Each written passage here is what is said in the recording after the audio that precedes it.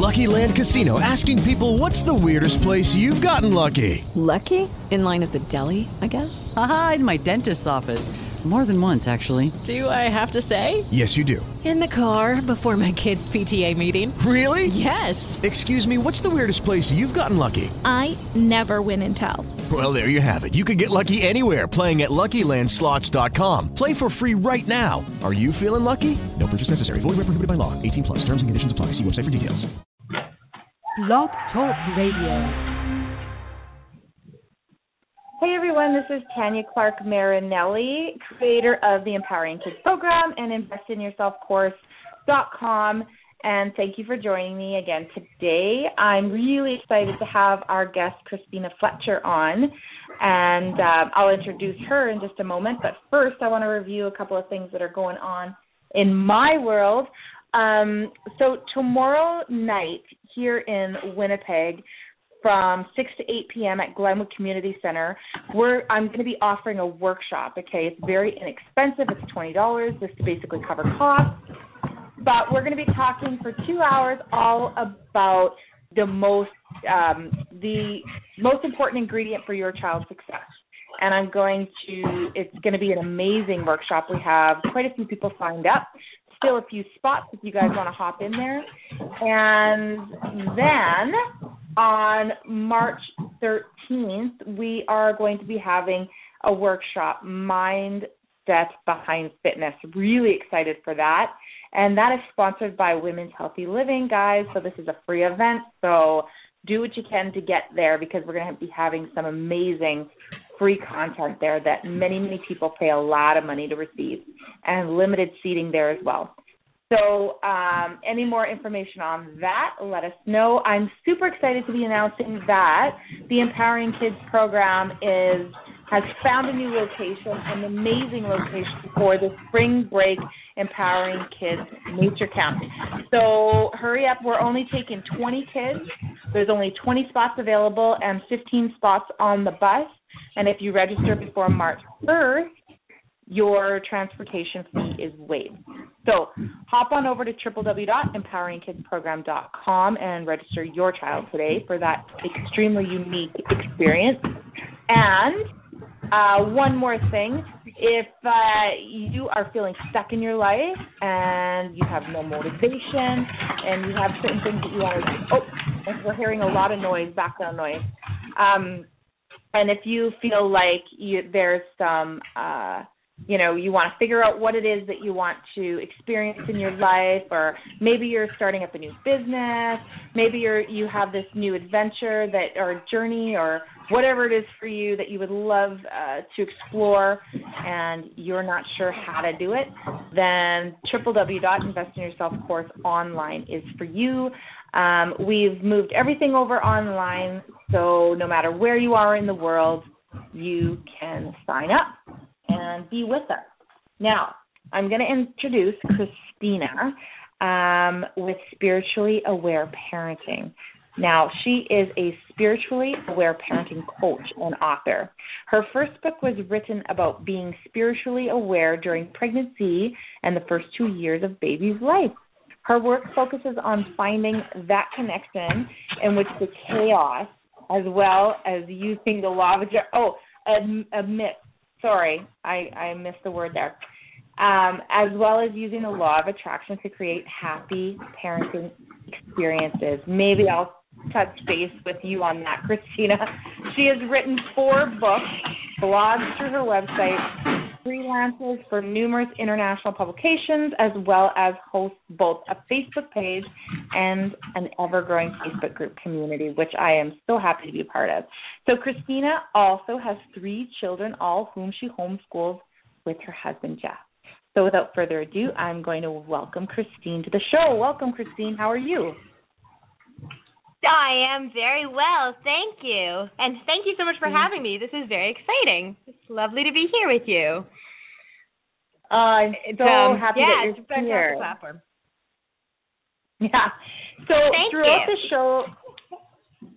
the show, Christina and I may overlap our words. There's a little bit of a delay, probably like a 4 or 5 second delay in our phone lines. We're not sure why, but we're going to be very aware of that and do what we can to continue the show despite that.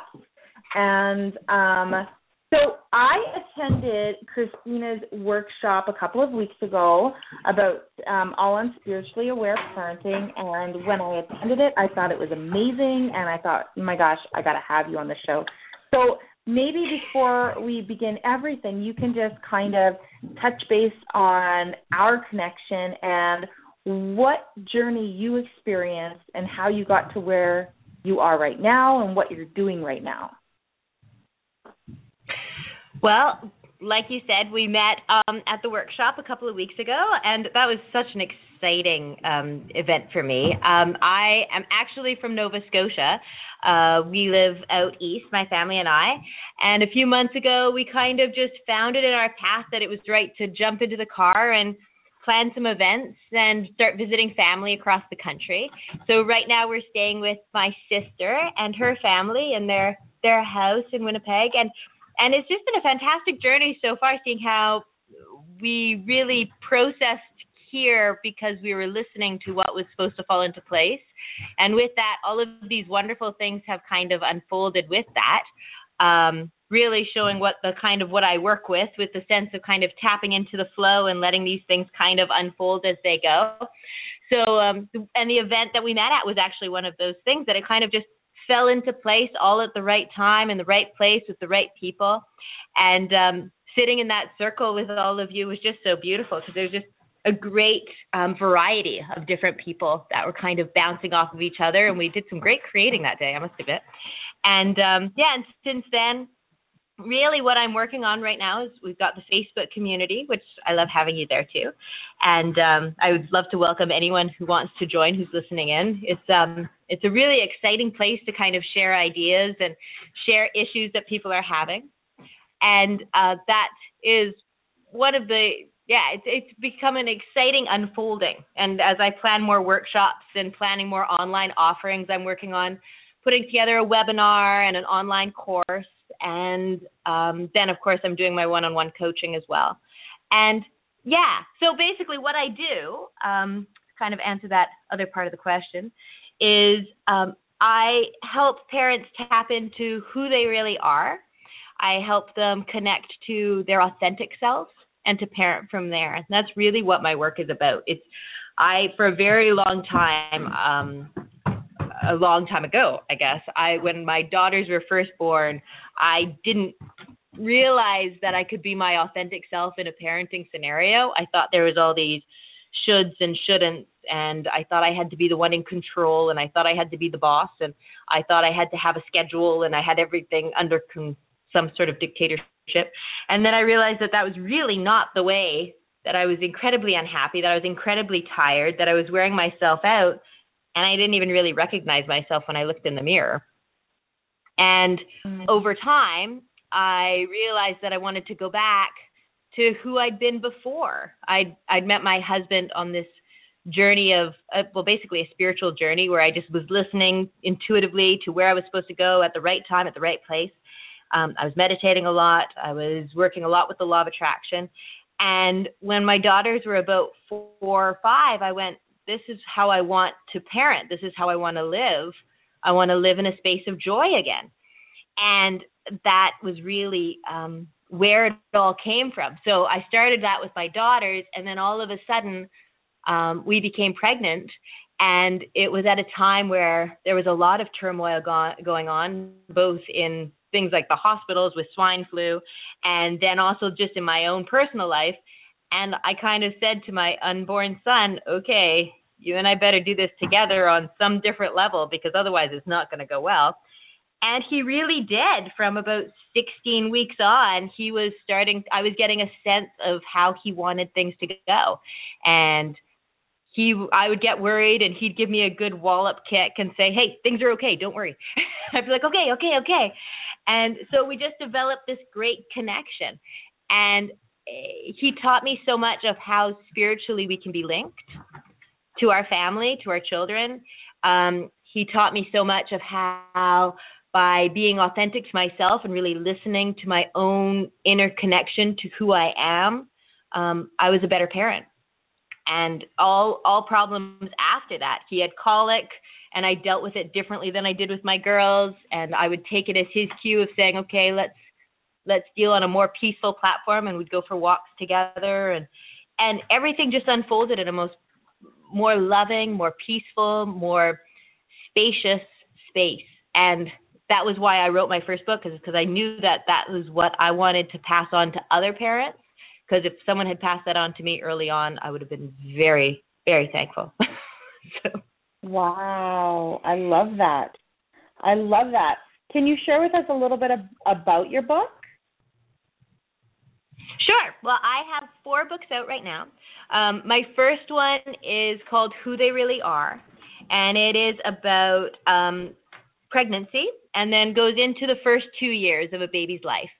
So it really follows when I work with clients through pregnancy, I basically break it down where I break it down in actually the trimesters. If they start early enough on, I can do it in the 3 trimesters, where the first 3 months is broken down in the book as well, about really getting to know yourself, about getting to know who you are, getting to recognize your own instinctual voice, deciding what you believe about certain things, going back, revisiting your own parenting experiences of being a child and what worked for you, what didn't work for you, remembering who you are as a child so then you can recognize that as well, and kind of revisiting yourself.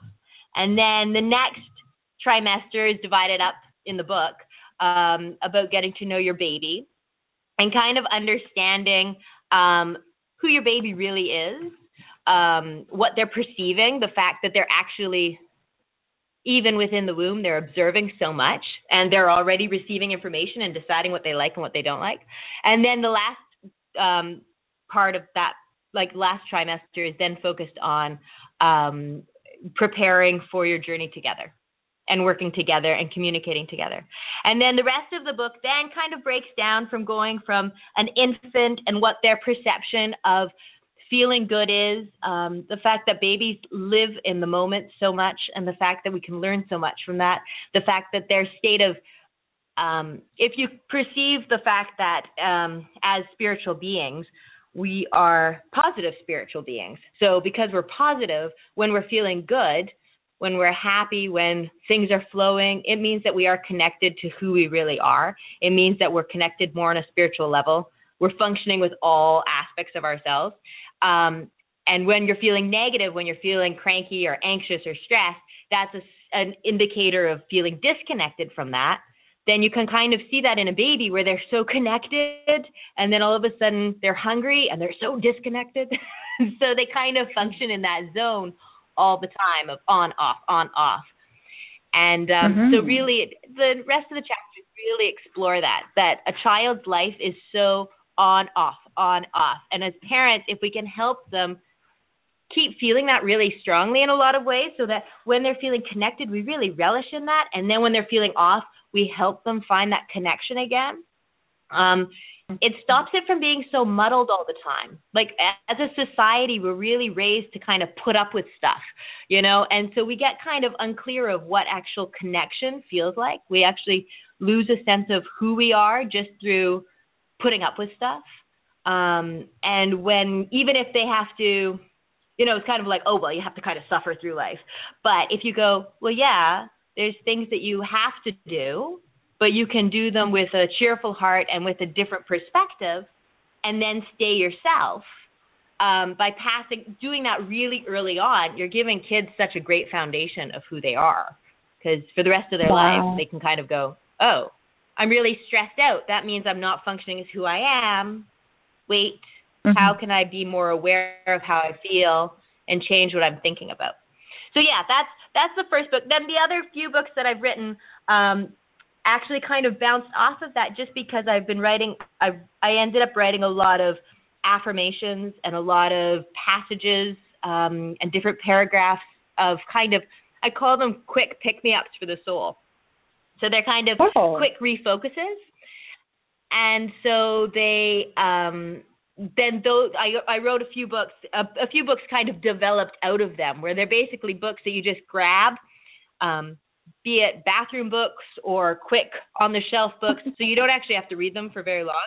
You just grab them, open them up at any given page, and half the time you're going to land on something that kind of goes, yes, that was what I needed. So that's basically where they came from. So So it's been a really exciting journey. Where can we find those books? Well, you can actually find them directly on my website, which is spirituallyawareparenting.com. They're also on Amazon and Amazon and Barnes & Noble and a few of the various online retailers. But most of them, like you can get all of them off of my website. And actually, if you join my Facebook page, you can actually get a 25% discount off of that. There's a discount code right on the page. Perfect. That is awesome. What's your Facebook page called? Spiritually Aware Parenting? Yes. Okay. So that would be pretty easy for people to find for sure. Yes. That is awesome. I really like that. So one thing that stuck out when you were talking about the second trimester, was it the second trimester, and how the baby is very aware and taking a lot of things in, deciding what he likes, doesn't like. How is that all happening?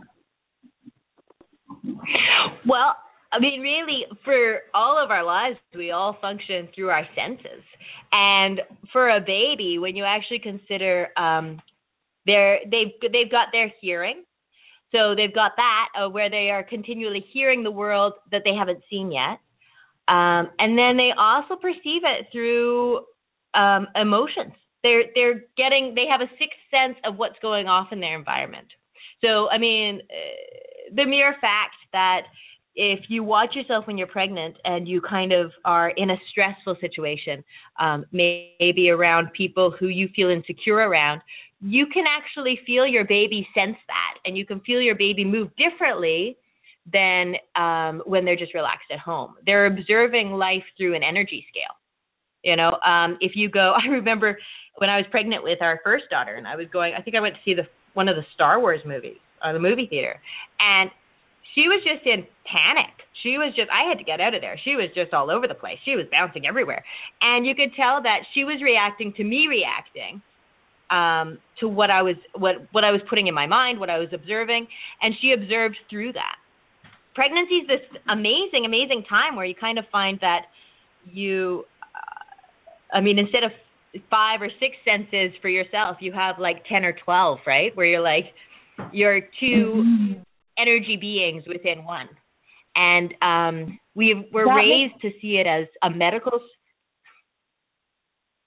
Yeah, sorry. Go ahead. Because of the overlap, I just kind of say something and then wait for you to hear it. What was I going to say now? That makes total sense because I was doing some research the other day because I had for this workshop tomorrow, and like 93% of communication is nonverbal, right? So it's all the emotions that we're feeling and things that we're perceiving and things like that. So that does make sense that your baby is going to sense and feel these emotions. It does. Well, babies are, and people talk about it. They know about it. They know that a baby senses energy. But it's funny how we kind of store it in this kind of inconvenient space of going, oh, well, we won't really function that. I'm sure they just need changing, right? Or it's a big leap to kind of say, oh, they're reacting to what my house is feeling like. You know, that takes on a whole different overwhelming thing. When really, if you kind of bring it home and just say, wait, they're reacting to what I'm feeling. What am I feeling? If I'm stressed, like I'm stressed, so that's making them stressed. They're stressed, which is making me more stressed. You know, you can kind of create this very pragmatic, sensitive communication skills when you actually recognize the energy that happens between you and your baby. And you sense that, because sometimes we notice our baby's stressed before we notice ourselves stressed, right? So it really can be this kind of this beautiful time, you know, where you kind of go, I mean, how often, it's more common than not to be all stressed out that your baby needs changing again. Usually at the most inopportune time. Or, I mean, and it's true in older children too. Someone always needs to go to the bathroom when they've got their snowsuit on, right? So it's those kind of things, and you can feel it. So then you get more stressed out, and then they sense you kind of getting stressed out, and then they get more stressed out, so you get stressed out. Where really if you go, okay, well, we want to feel better. We want to make sure we're functioning from who we are. So let's stop, and we'll get you undressed, and we'll do what we need to do, and let's sing a song or do something goofy while we do it, and it will help us slow down because maybe we would just, do something or hit traffic if we just, had rushed out the door at that time. So let's just trust this is all working out, and let's do something kind of goofy while we wait. All of a sudden, you're feeling more relaxed. So then your baby or your child is going, oh, okay, yeah, you're not as stressed, so I'm not as stressed.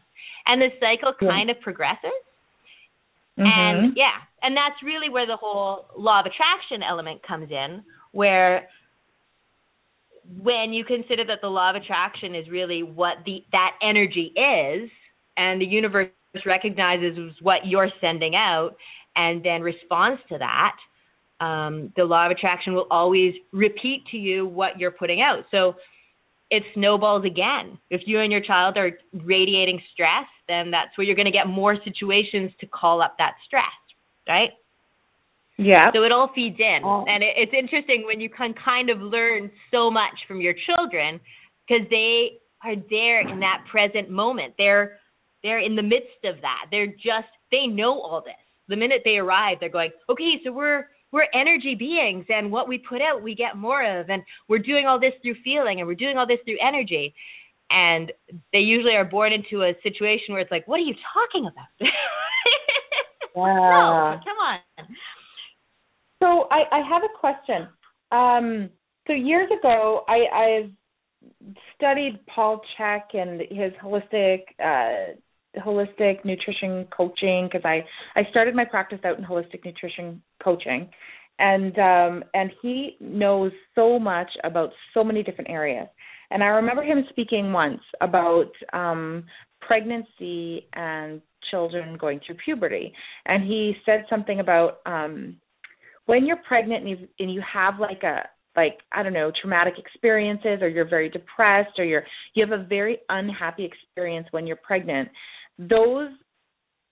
That's kind of okay. So then let me just finish first.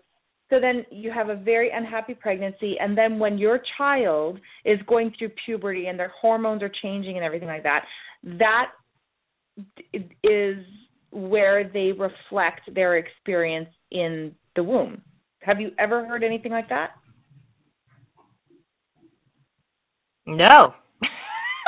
Okay. To be honest, no. But there is a lot of there's a lot of studies going on right now with us passing on our DNA, and a lot of how trauma and stress can actually be embedded in your DNA, and how all of those things can too be passed on through our children and through those kind of, and reemerge later on in life of how they deal with things. So even if you took, but I mean, I've heard of it now because you just told me. So, but really, if you were to take something like that, I always tell people it's kind of funny because you do have your physical reality. You have your physical body. And that I always say, well, if I don't drink water, I do get cranky. Now, I can sit there till doomsday trying to change what I'm thinking so I'm not cranky. Or I can go have a drink of water. Right? So Oh, are you still there? Yeah, I'm still here. Yeah. Okay. Yeah, so I kind of go ahead. It's funny, you said water, and I'm like, oh, I just had to open my water bottle and have some water. No, go ahead. I didn't mean to cut you off. Okay. No, that's okay. There you go. That's just what's going on with the day, maybe. It's just water. But it's just, there you go. Well, and it's funny because so then you kind of go, take it from the baby's perspective. Because babies, nobody's a victim in this reality, right? Where it's all, like a baby chooses their platform of what they can learn from their life. So as a spiritual being, you kind of go out there and you go, okay, I'm going to have this horrendous experience as a baby, and even in pregnancy. So I'm going to have this kind of trauma or within the womb, and then we'll see how that pans out and how it affects my life.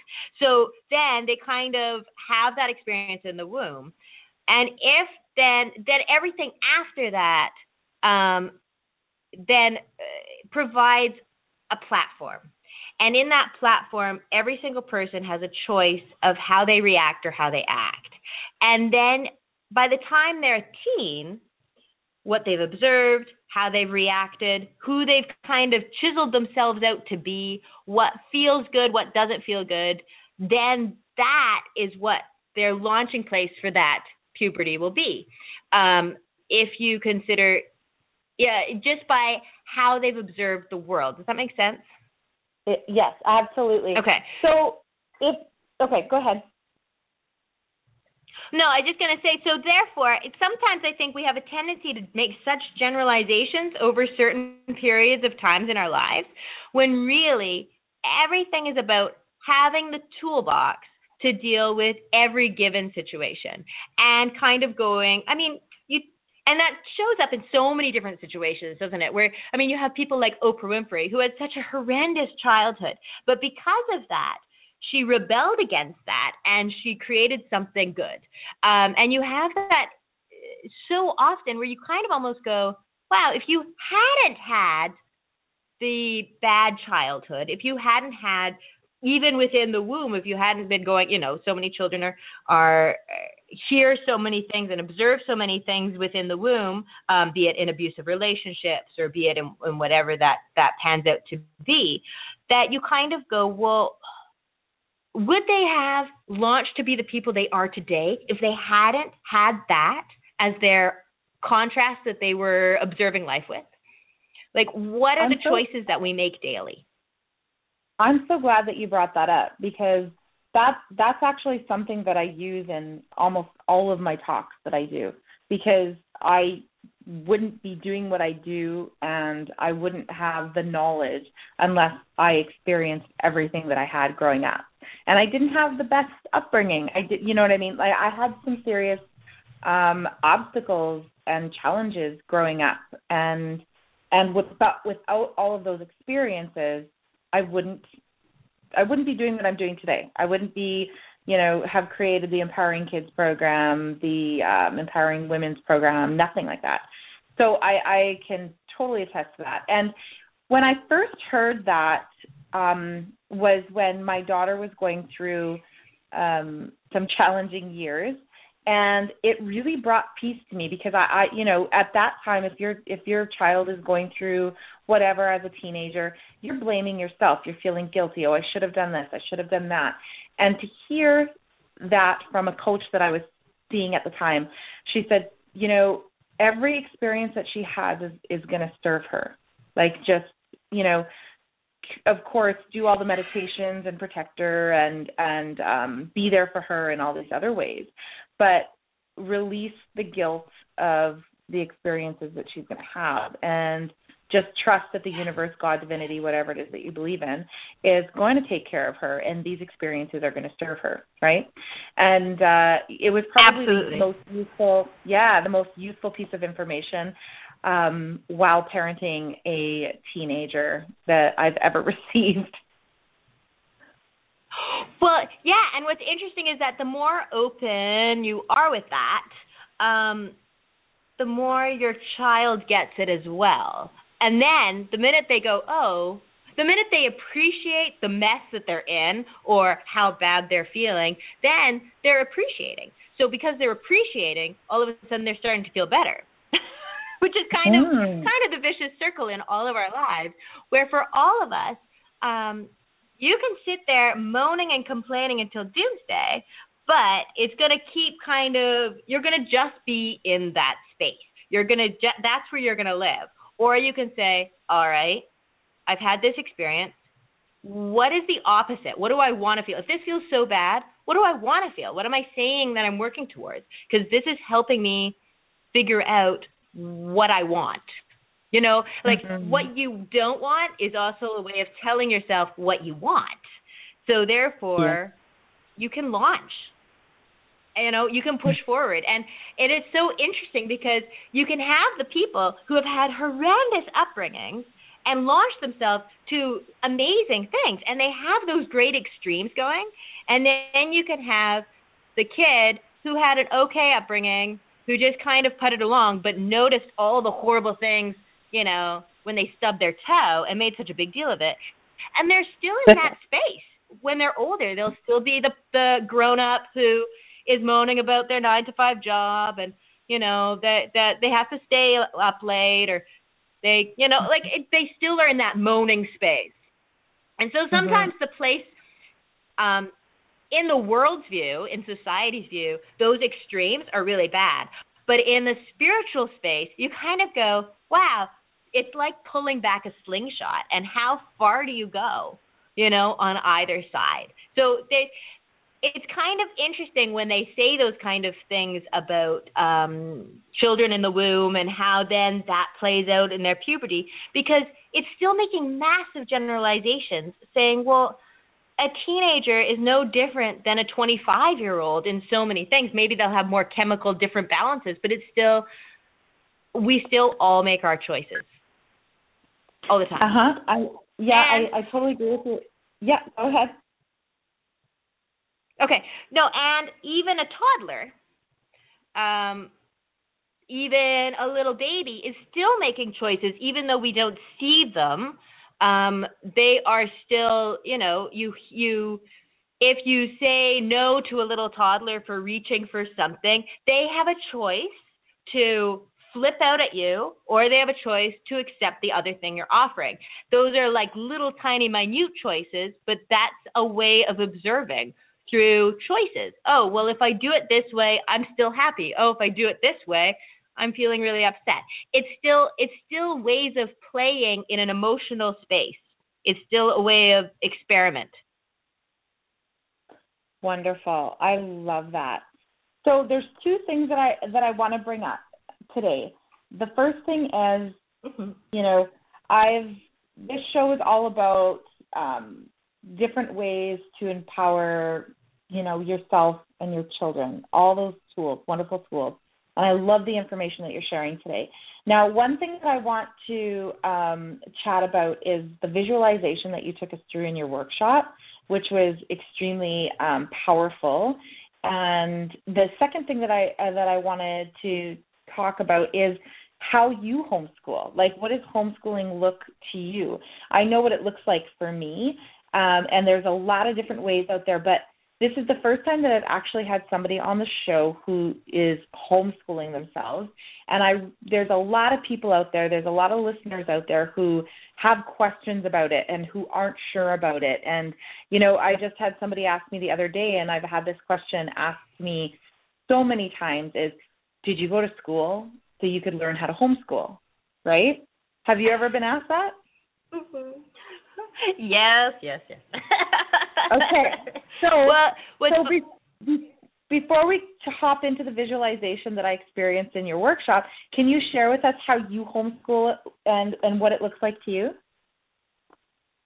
Sure, absolutely. Well, one thing that's kind of funny, a little fact, is the fact that I was homeschooled on and off all my childhood. So my mom was one of the pioneers, actually here in Winnipeg, and she was kind of one of the pioneers of homeschooling, of kind of plowing forth with my sisters and I, of saying, nope, this school isn't working, I'm homeschooling them. And so off and on, we were in different alternative programs or in different whatever, and then when that stopped working, we were back to homeschooling. So it gave me a bit of a perception of it, of what worked and what didn't, right from the get-go. And then as far as my kids' journey with us together, because that's really how I see it, we do the homeschooling journey that we're on is not so much me homeschooling them. I see it as us doing homeschooling. I have my two daughters especially they're 13 and 12, so they're really kind of they're very heavily involved of how we work things. And when something doesn't work, it's all about the conversation. So basically, that's really how we kind of perceive it as an overview. And then how that kind of plays out is we, at the beginning of the year, will look at what is a general overview of what needs to be learned or what they're supposed to be learning, and or how to kind of progress steadily of what they need to learn to proceed. And then really it's kind of on them a lot of the time, especially my eldest. She does not want to be told what to do. And quite honestly, she comes up with these great alternatives that I go, well, that's so much better than what I could have found. So she'll be doing things like she found this program over in England. So it was actually put out by the BBC. So this year she was doing this program to the BBC that took it up till age 16, and she was watching all their videos and doing all their tests. And then she'd say, okay, well, that's pretty much done, so now I need a workbook. So we'd go and we'd find her a workbook, and she's going, well, we talked about how she needed to do her writing, and she'll kind of come back to the table with, well, I don't really want to do that kind of writing, so can I focus on this? So now she's working on writing some fan fiction that she likes, because she discovered fan fiction and she decided to do her own. So really, I try to guide it through their interests to make sure it's passion-driven and not the fact that it's just about you have to learn this. I didn't want it to become a stagnant learning situation. I know for me, it was like, well, you have certain things you have to learn, and that's it. You have to learn them. And I remember trying to learn the multiplication table, standing in front of our basement door, looking at this list of numbers that would kind of blur and dance about and not registering them whatsoever. And I never realized what the learning that I was supposed to be doing, how it would serve me later on. And also I never realized that even after you hit grade 12, even after you've done university, you're always learning. And I think those two fundamental things is really what drives me for homeschooling. It's a question of going, well, you want to learn this because then you can do this and this. And also kind of understanding too, if this isn't clicking right now, let's work on something that is clicking, because when it's the right time, this will click in too. And that's mostly prominent with my second daughter. She was through the early years, she was a girl that would put her head on the workbook and cry, and I was like, this is not how I want it to go. She was just tormented by the idea of it. And then she would see her older sister plow forth because she was the really academic one, the eldest. So she wanted to be learning all this stuff. So there was this twixt and torn where my second daughter just really wanted to play, and she wanted to learn through play, and she wanted to do all these things through creativity. And really it was only when we said, that's fine. You know what? Let's just, as long as you can read and as long as you can kind of do some math, let's just forget the whole thing and just do stuff through play. And now she's 12, and all of a sudden she's going, you know what? It's time I was doing that stuff. Let's do it. And she has she on her own accord went back to some previous grades and went through the workbooks, and she's working through all the workbooks to make sure she's got her basement covered. And now she's just taking off with it all. And I'm like, I love that. All in the right time. I love that. Yeah. Well, and that's No, go ahead. Oh, okay. You got to love working with this delay, but it's working well. Now, that's kind of like the experience that I have with my two boys. My daughter who's going to be 21. She went through school. She ended up graduating in an alternative center, but she went through school. We didn't homeschool her. We didn't even know about homeschooling with her. And there was a lot of upsetting evenings. You know, she'd go to school all day long, and then we'd probably study with her, depending on which subject she was working on, 1 to 3 hours an evening. Her father and I that's how much time we would spend with her, and it wasn't a happy time. And then we experienced a little bit of that with the younger ones. But homeschooling, it's more, we don't even call it homeschooling. We call it kind of unschooling, because it's like, we had to learn how to teach him according to his passions, right? And it's not academically, it's not like all of the academics. Of course, his father and I compromised. So yes, there's math, definite grade level math, if not above grade level math, because it's very important, and we got to compromise that way. But my youngest son is in grade 4, and he didn't even really start reading until this year. And he chose to go back to school. Otherwise, I'd still be homeschooling him. He chose to go back to school, and he loves it, and he's thriving, and he's like totally into reading and math, and it's his thing now. But what I noticed was that the less we pushed him and the more we honored his pace, the more he embraced it when he was ready. And it was scary. Absolutely. And it was so scary because you think, is he ever going to want it? Is he ever going to learn to read? Is he ever, and so on and so forth. But we really, really honored it. And now that he's reading, we're just so celebrating with him because now he's got a love for it. And isn't that, too, going back to what we were talking about, or really as a society, our children are born in with this concept of what really feels great and what really doesn't.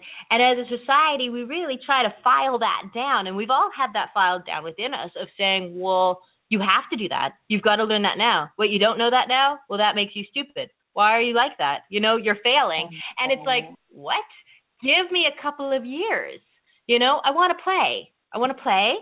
I can learn that in a little bit. Our poor little ones, that affects their self-worth so much.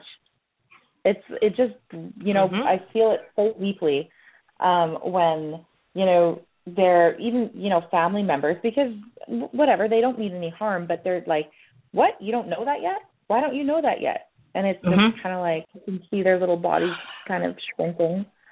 But, of course, we piece that. No, I know, and right? that's exactly it. Mm-hmm. Yeah, well, and it's funny because, our little boy, he's 6, and he's only just now getting kind of curiosity of this kind of thing. And it's very funny because he saw the girls they had this math computer game called Dreambox, which is this phenomenal new math game, which gave my daughter such more confidence in her math. It was unbelievable.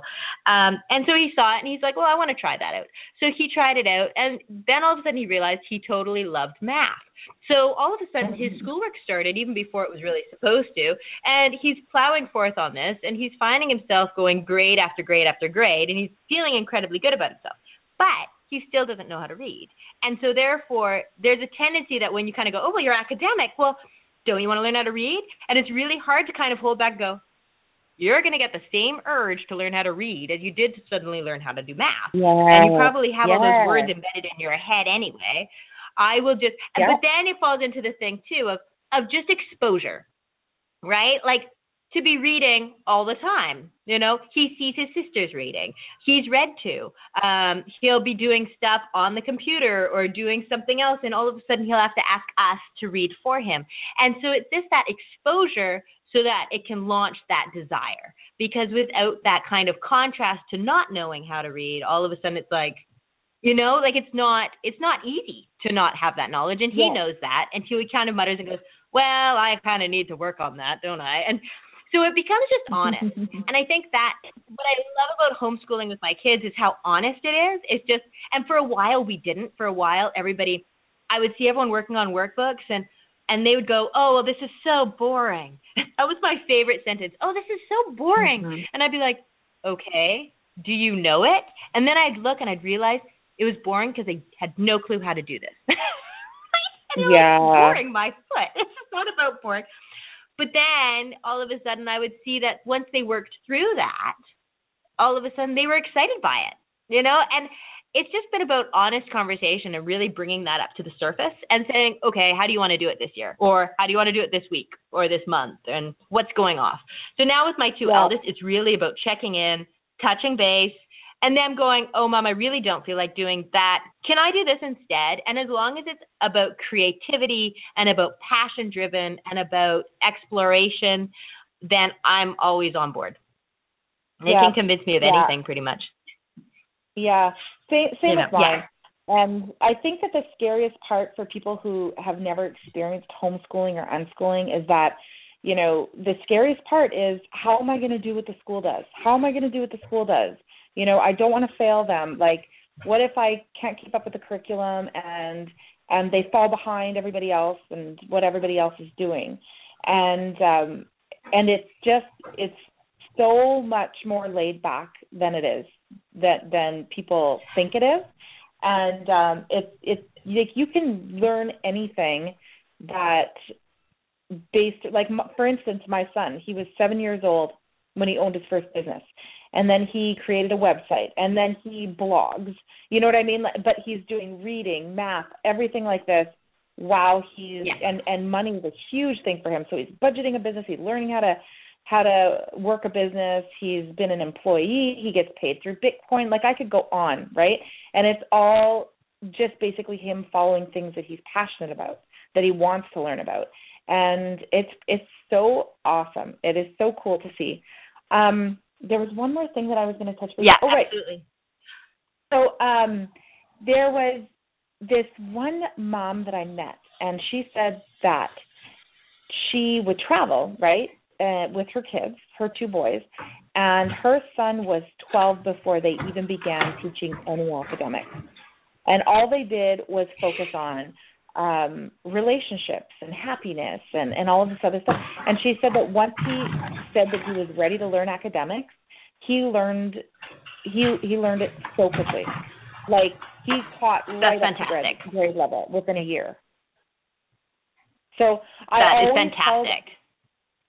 So I always held on to that story because I met her, I talked to her, I asked her questions, and I always held on to that story and let that guide me when I was being very patient with my son and allowing him to figure out when he was ready to begin reading. You know what? You're so lucky that you had that. Like, that, to have that, you're so lucky that you had that, because really, I came from, even with having come from a homeschooling background, it was still, you've got to meet the grade, right? It was still, how do you make the grade as a homeschooler? And I remember I met this, we had this friend who was an elementary teacher, and he finally just turned to me and said, he says, if I could homeschool, if I had the time, I would homeschool my kids.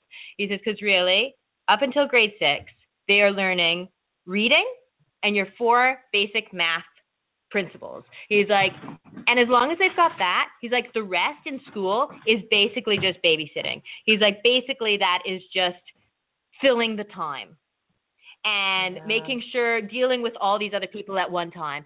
And it kind of blew my mind, because all of a sudden I was like, wait. And then someone in our homeschooling group also turned to me and said, don't forget, you're not doing school at home. You're home schooling. And it was like this, you don't have to run the race. You're not dealing with 40 kids, 20 kids. You're not dealing with a whole range of different abilities and a different amount of social and home scenarios. You're with your child, and you're picking up on their cues, and you're having fun, and you're getting to know them, and it's about fostering relationships and about communication, and it's about giving this amazing foundation, and extending. I mean, kids in England start school at 2, and you just go, oh my God. So that's like throwing them into a scenario where all of a sudden everyone has to learn to obey this authority figure, no matter what, and it's just, it becomes about being a good citizen rather than a good person or a good, authentic to yourself. Wow, I love that. I'm so glad you shared that. So we got about 11 minutes left, and this show went quicker than I thought it was going to go. But I would love for you to share, if you can, if you're willing, a little bit about the visualization that you took us through in your workshop, because I do visualizations. I've been learning this stuff forever, teaching this stuff forever, and I've never been walked through a visualization like that. And it was so powerful. And, it was, it was about my son and what he was really feeling. So if you wanted to share with that a little bit about that, I bet our listeners would love it. Absolutely. I think probably to kind of start it off, I think that the important thing is to remember that as parents, so often we're stuck in our own heads We're trying to figure out logically what's happening with our child. We worry, we freak out, we make up scenarios that they have no clue are really actually happening. We're in our own minds, and the exercise really came out of the fact that actually it came out from my daughters when I was feeling really disconnected from them. When there was a couple of times around when they were 8 or 9 that I knew that they were really getting their own lives, their own opinions, and I really wanted to kind of come out from that and really understand them. So basically what the visualization is to close your eyes and to go back to a time when you really felt the essence of your child. And for often that can happen in pregnancy. Often we can, when we're pregnant with our child, we get a sense of who they are. We get a sense of what they actually feel like. I always compare it to when you are in a room and someone walks in and you don't see who it is, but you always know who it is just by their feeling. And it's a question of first closing your eyes and holding that essence up of your child. It gets rid of everything that they're presenting to you at the moment, because our children's actions and what they're presenting only represents what they're feeling. It doesn't represent anything about who they are. So it's going past that. It's sinking into a deeper space within yourself of who they are. And when you find it, it's a question of holding that deeply within yourself. And then simply turning it around and asking your essence to see through the eyes of your child and to observe life as them without any preconceived notions. It's not a time to say, oh, well, my child's really stubborn. They feel this and this whenever they're in that kind of situation. It's not about outside influences. It's about what is your child sensing when they walk in the room. Imagine what it's like to scan the room as them. Imagine what it's like when they come home from school.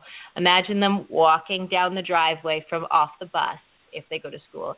Imagine them in their bed at night. Who are they?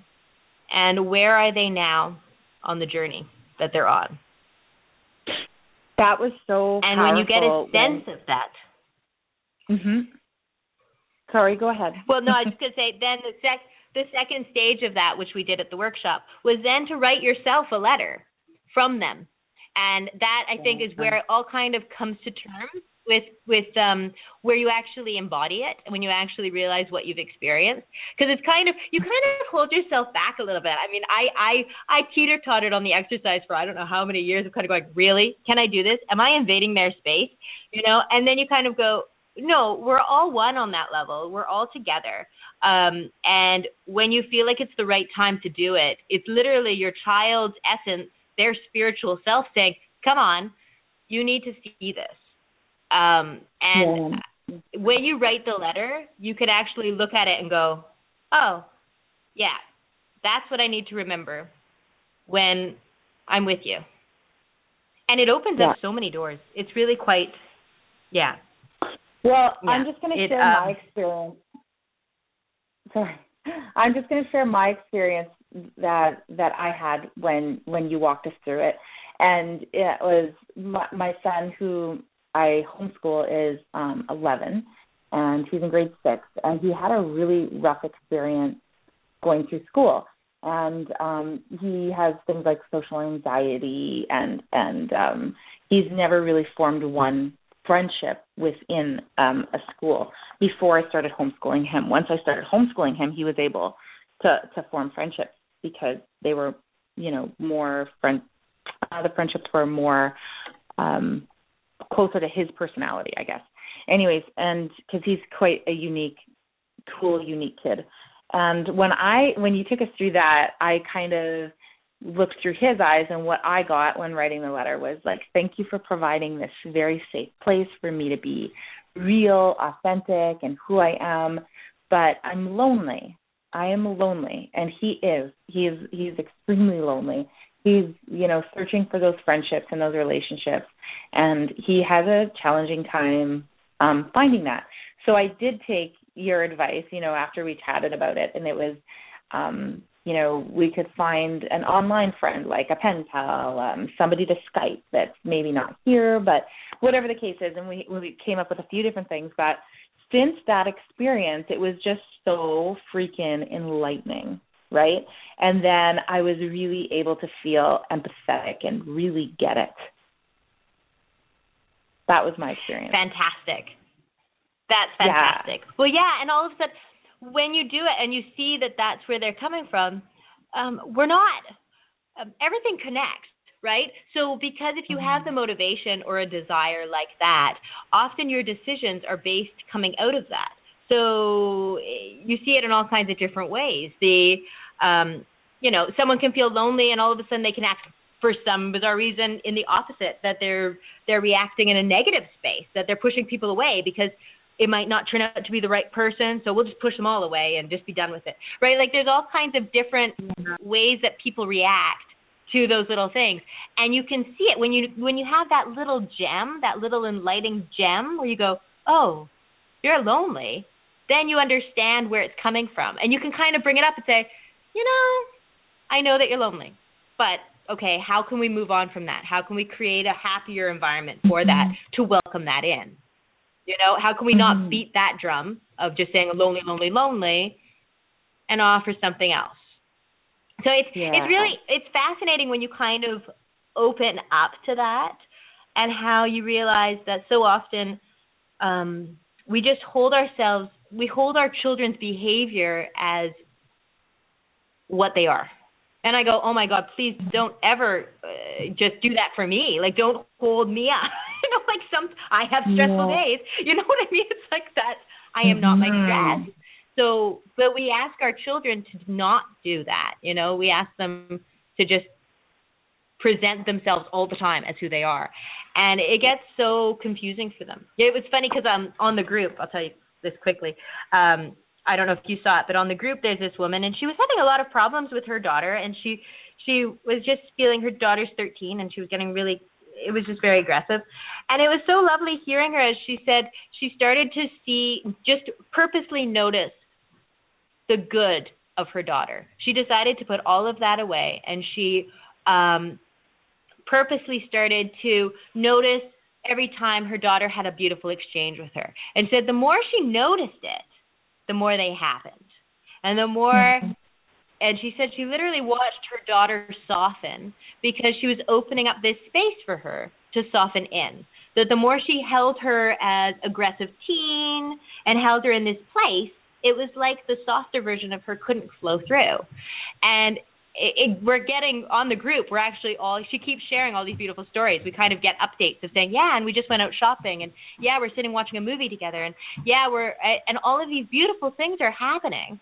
Or the fact, just for that one little shift, nothing she did, only in her perception, only in this woman noticing the beautiful moments.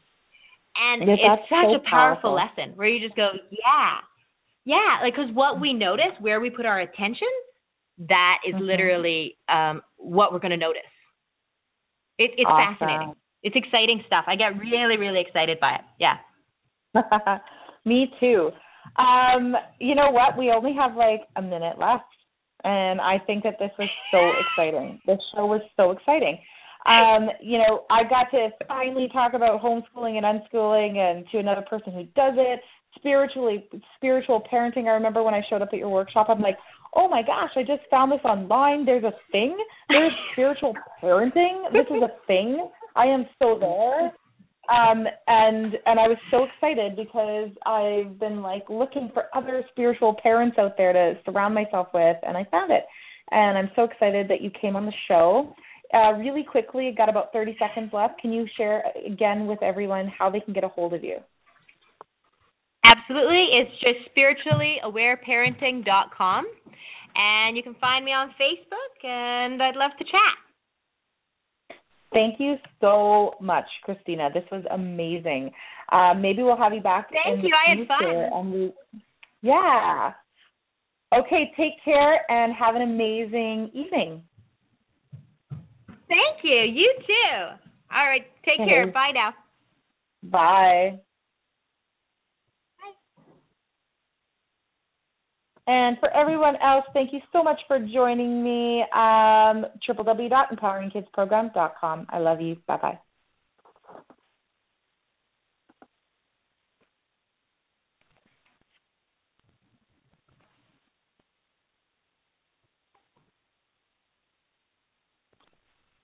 Lucky Land Casino, asking people, what's the weirdest place you've gotten lucky? Lucky? In line at the deli, I guess? Aha, in my dentist's office. More than once, actually. Do I have to say? Yes, you do. In the car before my kids' PTA meeting. Really? Yes. Excuse me, what's the weirdest place you've gotten lucky? I never win and tell. Well, there you have it. You can get lucky anywhere, playing at LuckyLandSlots.com. Play for free right now. Are you feeling lucky? No purchase necessary. Void where prohibited by law. 18+. Terms and conditions apply. See website for details.